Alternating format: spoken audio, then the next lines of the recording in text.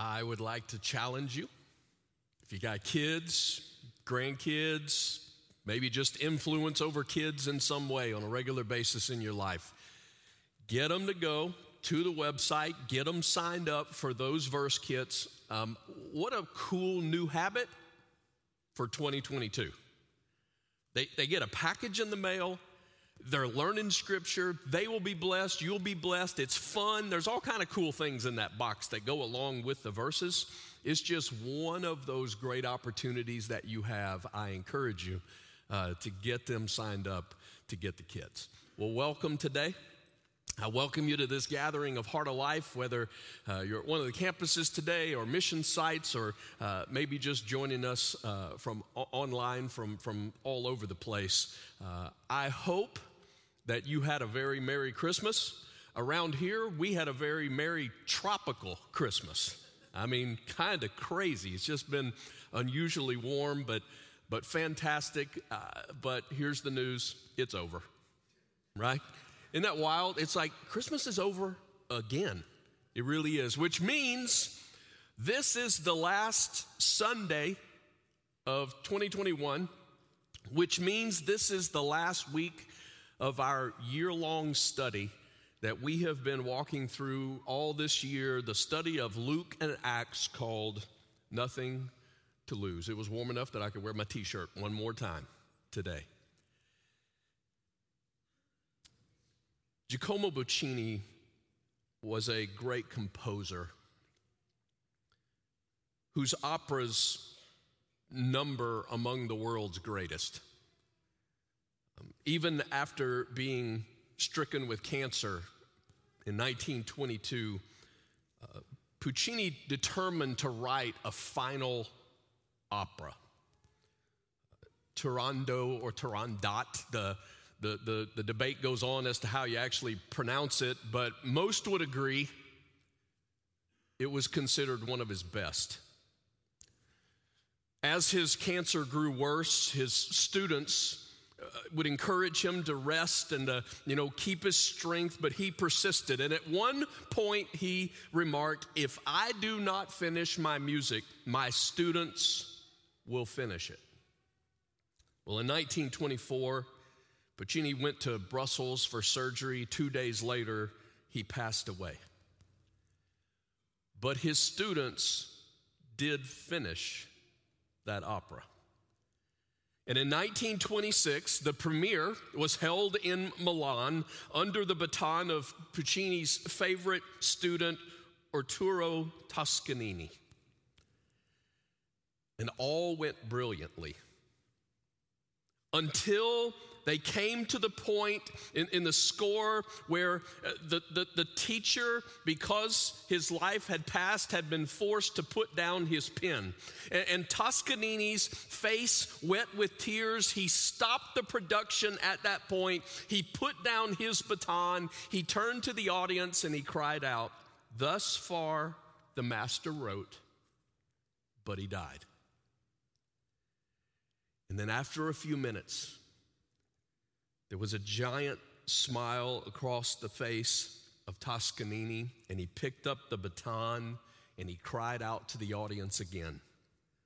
But his disciples finished his work, and the opera was complete. When we began our study of this book of Acts, about midway through this year, Dr. Luke began with these words. "In my former book, Theophilus, I wrote about all that Jesus began to do and teach until the day he was taken up to heaven. After giving instructions through the Holy Spirit to the apostles he had chosen." And what are those instructions that he gave to the apostles? Verse 8 tells us, "But you will receive power when the Holy Spirit comes on you, and you will be my witnesses in Jerusalem and in all Judea and Samaria and to the ends of the earth." We are to carry on what Jesus began, but not because Jesus is dead. In our case, he is very much alive. And it is not just that we carry on what we once heard him say or saw him do, but we carry on because Jesus is with us.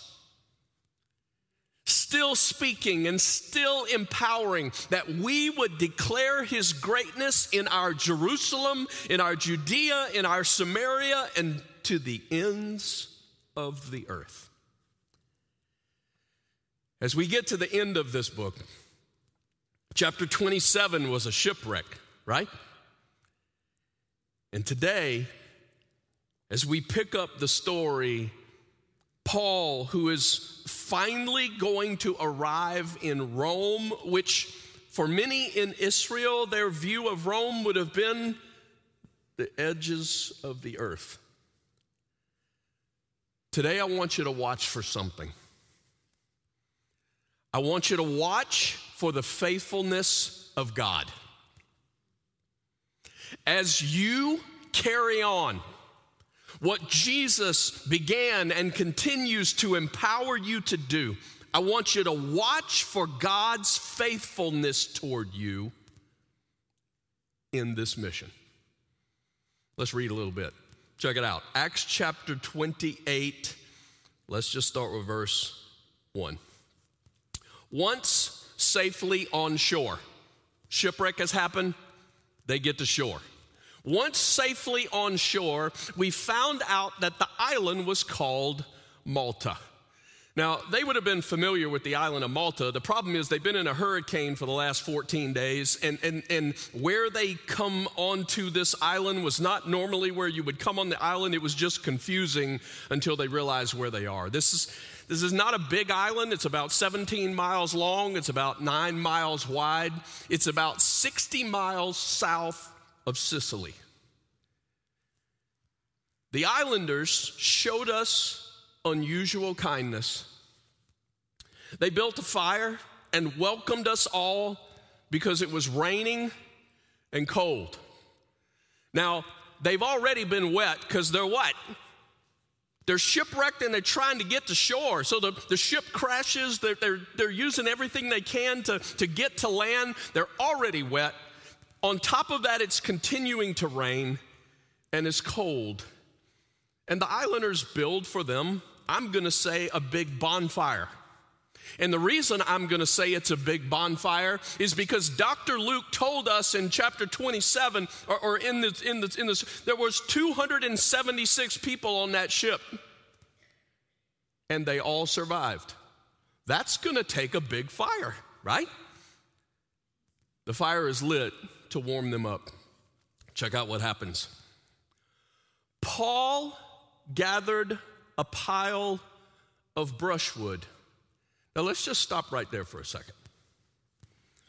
If I were teaching a leadership class, this is the phrase I would hang out on all day. Here's why. I realized that Paul boarded that ship to get to Rome because he was a prisoner. But as we have read the story, aboard that ship, Paul became the leader. He was the guy who was speaking wisdom when everybody else was freaking out. When everybody else is trying to fend for themselves, he is giving guidance that all 276 could come out alive. He's the leader. And I find it interesting that when they get on shore, he's not barking out information for who should go pick up sticks. He's just picking up sticks because people need to get warm. I love that. For those of you who aspire to be leaders, I think all Paul's doing here is what he saw Jesus model. This is a little bit of that washing the feet of other stuff that Jesus talks about and that we see Jesus continue to model. I would encourage you, always keep in your life some aspects of humble serving. And there's nothing wrong with being intentional about that. You will have opportunity along the way to pick up sticks and make the fire bigger because people need to get warm. You'll just have, but it's also okay for you to intentionally put in your life humble acts of serving. I think that's absolutely beautiful. I'll say this several times today. If we ever go through Acts again, there's another 100 sermons that could be preached, and that's one of them. What an example of a leader. Let's keep reading. As he put the pile of brushwood on the fire, a viper, driven out by the heat, fastened itself on his hand. When the islanders saw the snake hanging from his hand, they said to each other, "This man must be a murderer, for though he escaped from the sea, the goddess Justice has not allowed him to live." Now that's interesting, because the people on this island don't have the Old Testament. They don't know the Old Testament. They don't know this Creator God. And yet they still have this sense of a right and a wrong. They still have a sense of justice and that wrong will be punished. And so they're looking at the circumstances of Paul's life and they're going, this dude must be bad. Because he just survived a hurricane that nobody should survive. And as soon as he gets on the island, he gets bit by a poisonous snake. This dude's he's going to die. He must be bad. Like, where does that kind of thinking come from? A sense of justice. Well, I'll tell you, if you turn the page of your Bible to the next book after the book of Acts, it is the book of Romans. And in the very first chapter, it speaks about the fact that all hold this truth because God plants it in the heart of men and women. A sense of love, a sense of kindness, a sense of morality, a sense of justice. Now, we don't get all that right because we end up using it to our advantage, but its presence, it is there because it is God planted. Well, Paul is bitten by this viper. The term for fastening that's used here is used in other writings outside the Bible to actually speak of poisonous matter that is invaded into the body. The islanders look at this snake and they are saying, this is a poisonous snake. But what happens here? Paul shook the snake off into the fire and suffered no ill effects. The people expected him to swell up or suddenly fall dead, but after waiting a long time and seeing nothing unusual happen to him, they changed their minds and said he was a god. What happens here is a miracle. A miracle. And we will see more of that as this story unfolds. God often does miracles in confirming the truth of his word. But today I don't want you to miss something obvious. I don't want you to miss a God who is faithful in that God protects him. God protected Paul. I don't want you to miss that in this story. He protected him through a hurricane. He protected him through a shipwreck. He protects him here from the bite of a viper.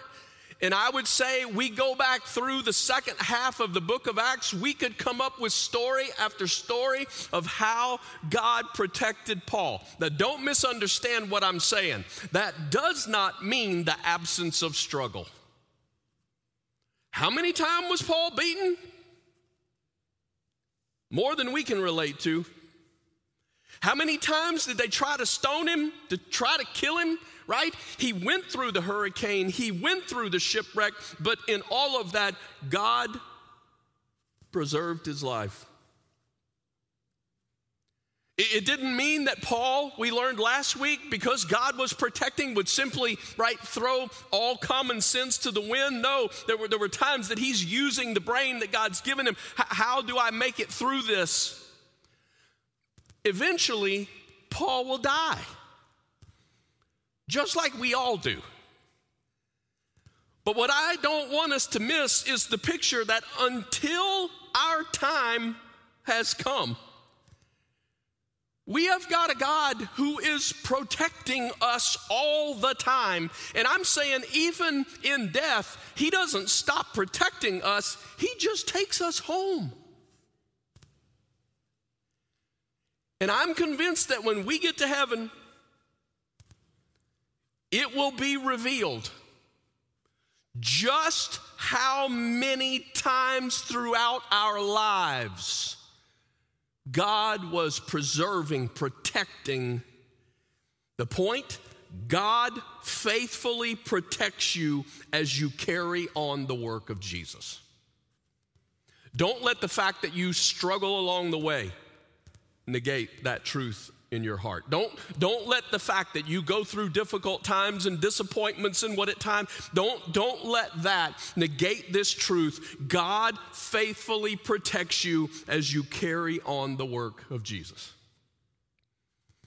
And when our day comes, he will continue to protect us as he takes us home. Don't miss it. Let's keep reading. Verse 7. There was an estate nearby that belonged to Publius, the chief official of the island. Now, that little phrase, chief official of the island, is actually a formal title, and it has actually been uncovered in several archaeological digs on the island of Malta. So it's like, yeah, this dude was really there. This is the picture of what happened, all right? He welcomed us to his home and showed us generous hospitality for 3 days. Now, here's what that tells me. Publius must have had a significant pad, because we got 276 people that need to be taken care of. They are going to spend the winter there, but they need about 3 days to get their mind together and where are we going to stay? I'm imagining Publius making the announcement, honey, we're going to have a few people for a few days. 276. Let's keep reading. His father was sick in bed. You thought your Christmas was stressful, right? His father was sick in bed, suffering from fever and dysentery. Paul went in to see him, and after prayer, placed his hands on him and healed him. When this had happened, the rest of the sick on the island came and were cured. They honored us in many ways, and when we were ready to sail, they furnished us, check this out, with the supplies we needed. Now, this sickness let's just hold this picture for a minute. This sickness that his dad had, it sounds like nasty stuff. It's some sort of a recurring gastric fever. Paul prays for him. As we often see God do, God heals him. And as a result, what happens? A crowd forms. It is the pattern that we often see. It happens with Jesus. It happens throughout the book of Acts, where when the gospel is being introduced into territories, God will do miracles to confirm the truth of what is being said. Tradition tells us that while Paul was stranded on Malta, he founded the church there. And tradition tells us that the first pastor was Publius. And I would say that if he had a house big enough to take care of 276 people, that might have been where the church started to meet. I don't know. I often wonder how many Roman soldiers met Jesus during that time frame. 3 months of preaching the gospel there. Paul's got them on an island. It's winter. They can't go anywhere. And for 3 months, he preaches the gospel. Well, if you're preaching the good news of Jesus to people, excuse me, for 3 months, one of two things are going to happen. Either they are going to join you as the family of God, or they're going to push back and become enemies. And I would say that verse 10, look again at what verse 10 said, if we can put that back up.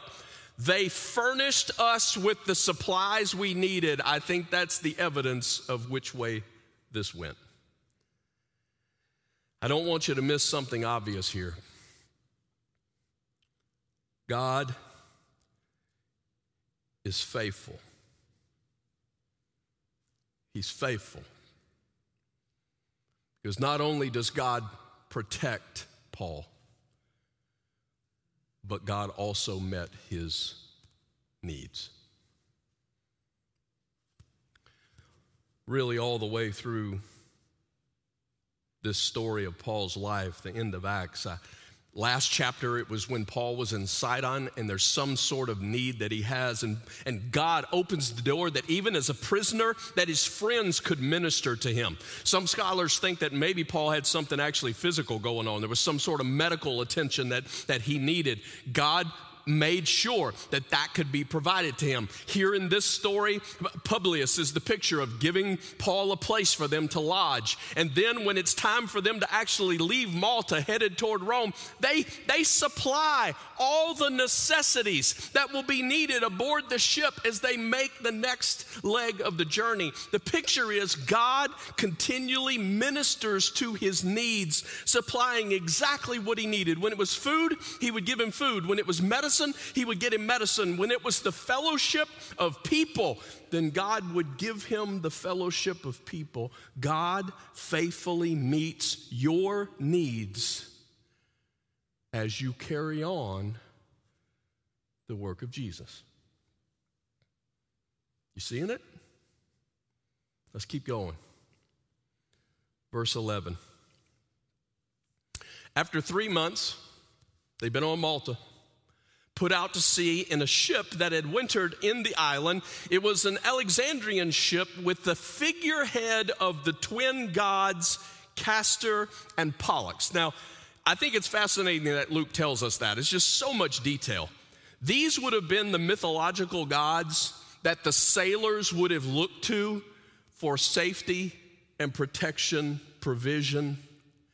I don't think it's by coincidence that Luke follows what we just got, how God has safely brought them ashore, how God has provided all that they needed, and then it's almost like Luke is painting the picture and he's going, isn't it silly to think that a ship with two mythological godheads on the front of it could be where you look for your safety and your provision? I think that's a game that Luke is playing here. He is a master in his writing. Well, we put in at Syracuse, not New York. This is Sicily, all right? We put in at Syracuse and stayed there 3 days. Tradition tells us that Paul founded a church there. I am not surprised. He had 3 days. I mean, what else are you going to do? You got 3 days. You got 3 days in Syracuse. Let's start a church. What an amazing, amazing story. Let's keep reading. From there, we set sail and arrived at Rhegium. The next day, the south wind came up, and on the following day, we reached Puteoli. There we found some brothers and sisters who invited us to spend a week with them, and so we came to Rome. Now, I think this is fascinating. This is about 145 miles or so from Rome. And what they discover there is already a community of believers that appear to be there. History confirms that the founding of the church there has happened really early in this whole process. In other words, Paul didn't start this church. That's the amazing. He didn't start this church. What seems to be the case, this city is a very strategic city in trade. It seems to be that those groups of Jews, they had moved to those cities because of business, and on the wings of business, God is spreading the gospel to the ends of the earth. On the wings of business. Well, it's about to get even better than that for Paul. The brothers and sisters there had heard that we were coming. Now, he said we're going to Rome. So when he says there, the there here is Rome. The brothers and sisters in Rome heard that we were coming, and they traveled as far as the Forum of Appius and the 3 taverns to meet us. At the sight of these people, Paul thanked God and was encouraged. The Forum of Appius is about 45 miles from Rome. The 3 taverns is about 35 miles from Rome. And it says that when the people, the believers there, heard that Paul was coming, they come and meet him in these places. And they walk with him that final 45 miles to Rome. I don't want you to miss something here. I don't want you to miss how God is faithful. God protects him, God meets his needs, and God encourages Paul. And I'm saying God does that on a regular basis. For when he was in Caesarea in prison, remember how he was encouraged? Remember how on the ship during the hurricane, God sent the angel with the message of encouragement. And yet in all of that, for me, one of the loudest pictures of encouragement for Paul is to actually see these believers. I mean, it's been 3 years since he wrote the letter of Romans. A lot of people don't realize that. He wrote to the Romans 3 years before he gets there. Like, did they really get my letter? Did they really hear my heart? Did they really know how I love them? And for him to see these people show up, they make the trek. This is not today. This is not today. They didn't jump in their vehicle, right, and make a 45-minute drive. 45 miles in that day, what it would have required, all the cost, all the expense, all the travel, but the people made a journey 45 miles outside of Rome. And then another 10 miles down the road, there was another group of people. And I'm trying to imagine what that felt like for Paul as he in chains is making his way toward Rome, and those believers show up and begin to make those last steps with him. God encouraged him. And so many times the way God does that is through his people. And I don't know how to say it clear enough for you today. I don't know how to say it loud enough today. It is why I am so encouraging you to join us next year. The theme is with. Yes, we have a God who is with us and never leaves us. But the book we're going to study points out over and over again how God often encourages is with his family, with the people of God. Who does God use to encourage you? I would encourage you to spend a little time end of this year. Like you got one more week before a new year starts, and just put a little time to looking back on this year. And who was it that encouraged you? And do you recognize that as a blessing from God? Maybe this is a good week to thank him. And then ask the question, who does God want you to encourage? Who does God want you to encourage? When you get people in your life who encourage, man, look, anybody can criticize. Seriously, it takes no effort whatsoever to criticize. Anybody can see the stuff that is wrong. Anybody can easily tear down.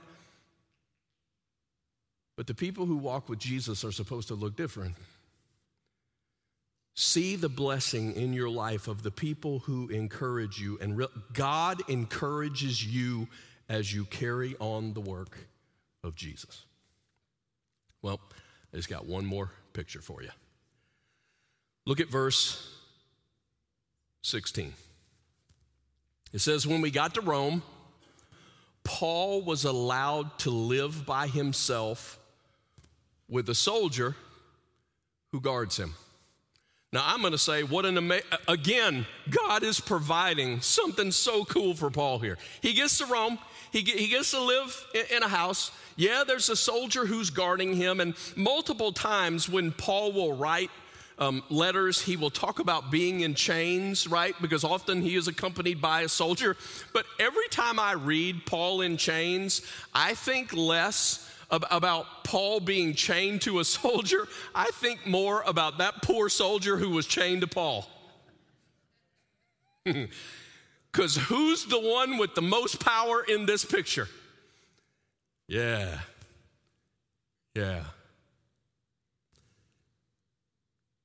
We're told that when Paul gets to Rome, he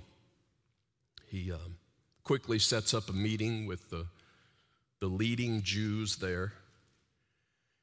He is pleading with them, teaching them the good news of Jesus, and it's not a surprise to us that it says some of them believed and some of them didn't. That will always be the story. Some of them believed and some of them didn't. And he explained to them how the Jews had repetitively rejected this good news of Jesus and how it was being sent to the Gentiles. And there's a statement that Paul makes that the Gentiles are going to listen.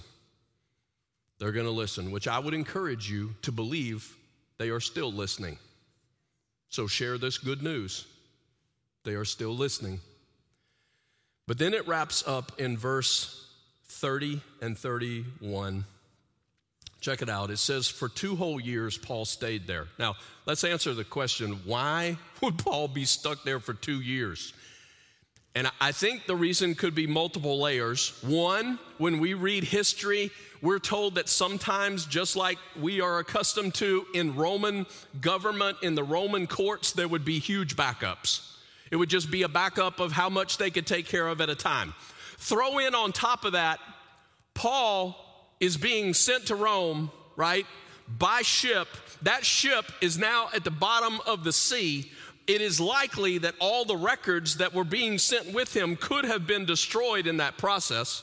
Well, as they're asking for new records to be sent from Caesarea, again, that's a long journey. We got a lot of time that passes and all that. Plus, I'm not sure anybody from Caesarea actually wants to show up in Rome and argue this case, because remember, they never actually came up with any charges against Paul. So who's the poor dude who wants to go show up in Caesar's court and prove that you got nothing? That may be why the 2 years. But the law was that after that 2 years, he would be set free. But look at what it says here. Let's keep going. For 2 years, Paul stayed there in his own rented house and welcomed all who came to see him. He proclaimed the kingdom of God. No shocker. God's reign and rule in the lives of people. This is the message. This is what Paul lived. How do you become a part of the kingdom of God? He taught about the Lord Jesus Christ. Jesus is always the point of the story. He was the hero of Paul's story. He's always what he's talking about. And check it out. With all, what's the word? Boldness. There's my word. I told you from the beginning, I think it's the greatest evidence in the book of Acts that somebody is filled with the Spirit of God, that they belong to the household of God. But I also love the last word, all boldness and without hindrance. It's like, wait, I thought he was in chains, like he's under arrest. I think that's why Luke put it. Because Jesus isn't under arrest. Jesus isn't in chains. And the gospel keeps going forward. God provides a house and people are coming to the house. Here's what I don't want you to miss. Don't miss the faithfulness of God. God protected him. God met his needs. God encouraged him. And God blessed his influence. God continued to give Paul influence even when he's in chains, right? Even when he's under arrest, God continues to provide opportunities for people to show up at his doorstep. And Paul's continuing to preach the kingdom. He's continuing to declare what he knows to be the truth, and God keeps giving him influence. I think more than people realize in these 2 years that he spends in that house. Because not only in heaven will we meet, I believe, a whole group of people who came to him during those 2 years, and Paul shared the good news, and people who put their trust in Jesus, but also the case during that time, Paul wrote a little book called Colossians. And he wrote another little book called Philemon. And he wrote another little book called Ephesians. Y'all, God used Ephesians to change my heart. He also wrote another little book called Philippians, which next year, our plan is to work our way all the way through. I'm saying the influence that Paul continued to see happen in his life because God was multiplying that, God's faithfulness, we will still be enjoying it this next year when we dig into the book of Philippians and God does some stuff in our lives.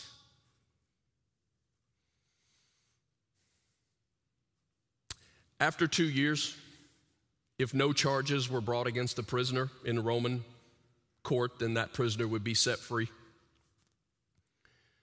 We believe that's exactly what happened to Paul. He was released for a period of time, and then he was imprisoned again. During that second imprisonment, he wrote 1 Timothy, and he wrote 2 Timothy, and he wrote Titus. Anybody recognizing the fact that Paul wrote more books of the Bible after he was imprisoned than he did before he got to Rome? Because God continued to bless his influence.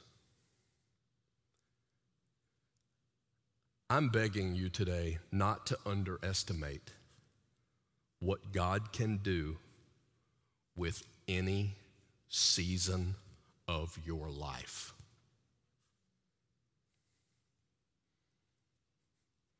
That goes from those of you who are super young in here, but you have entrusted your life to Jesus. Don't you underestimate the impact that Jesus can make through your life. But I'm also speaking to those of us who maybe feel like we're on the opposite end of our journey here, and maybe it feels more like the last section of life. And I would even say, man, isn't it interesting over the last 2 years, I think I've heard a few people almost describe, man, this kind of feels like prison. A little bit of confinement. I'm saying, don't you even underestimate what God can do in seasons of our lives where everybody else would look at it and say, that looks like confinement, that looks like being in chains. Don't you underestimate the influence that God continues to provide in your life. I love how Luke ends this story because it's weird. It's super weird. 2 years, he's in the house, people come see him, but he continues to preach the kingdom of God. He continues to point people to Jesus with boldness and no hindrance. And it's over. Like, wait a minute. Luke doesn't even tell us the rest of the story that I just told to you happens after he's in prison. He doesn't tell us that part. And I think, again, it is intentional because Luke ends the story in a way that communicates the truth. This story has no end. I submit to you that right now, Heart of Life is a continuation of the story that God has been writing. We who follow him, who continue the work that Jesus began. And no, we don't do it without him. He is with us. He is alive. He is empowering. He continues to speak. He continues to direct. And even now, God is still writing his story with us.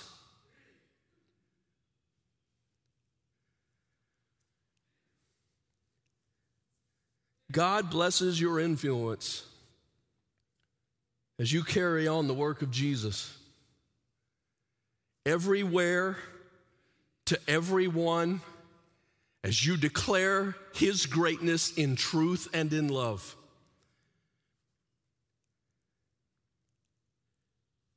Maybe someday we'll study Acts again. I hope I get that long that we get to study it again one of these days and go through it, because I think I could come up with at least 50 more sermons that we could look at in Acts.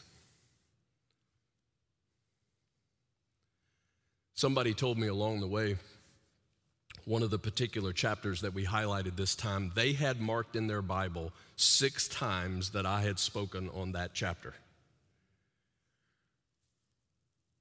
I'm saying, well, we've been at this together for 22 years now. That's only like once every 3 or 4 years. So it ain't that big a deal, right? It's surprising to me that it's not more than that, because for me, I love this book. And I'm going to let you in on why I love this book for me personally. It is a difficult book to twist around and somehow make it more about us than Jesus.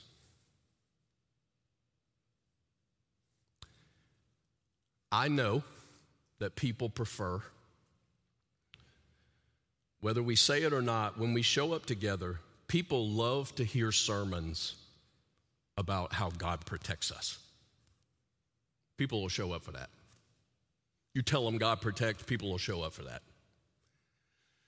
Deliver a sermon on how God provides what we need.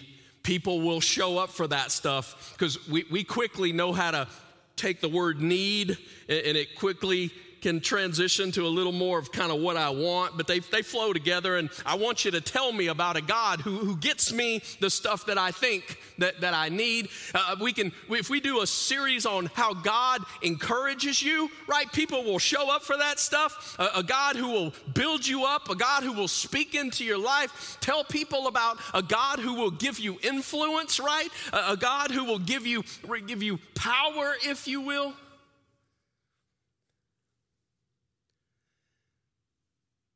But when we go through Acts and people are having a discussion, I wonder what Jeff's going to preach on this week.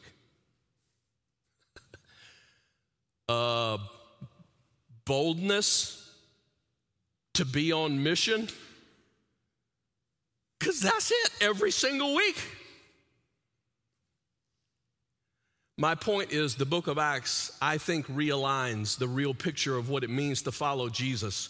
Most people want a God who will protect and will provide and will encourage and will influence, but they want a God who will do that within their perimeters. I want to live life, and now, God, will you protect me? I want to live my life, and God, will you provide for me? I want to go my direction, and God, will you encourage me? And God, will you give me influence? The picture in the book of Acts is, I have been called to a mission to declare the greatness of Jesus to the ends of the earth. I give my life to that, and in that journey, God is faithful. In that journey, he does protect. Until it's time for me to go, he protects me right into heaven. Along the way, he will provide my needs. Along the way, he encourages me through his word, through his people. He encourages me, and he continues to give me influence. But this ain't on my terms. This is on his terms. A mission that is to be lived for his greatness. And I love the book of Acts because you have a really difficult time to ever twist that around. May God help us live as we continue the story that he is writing. Let's pray.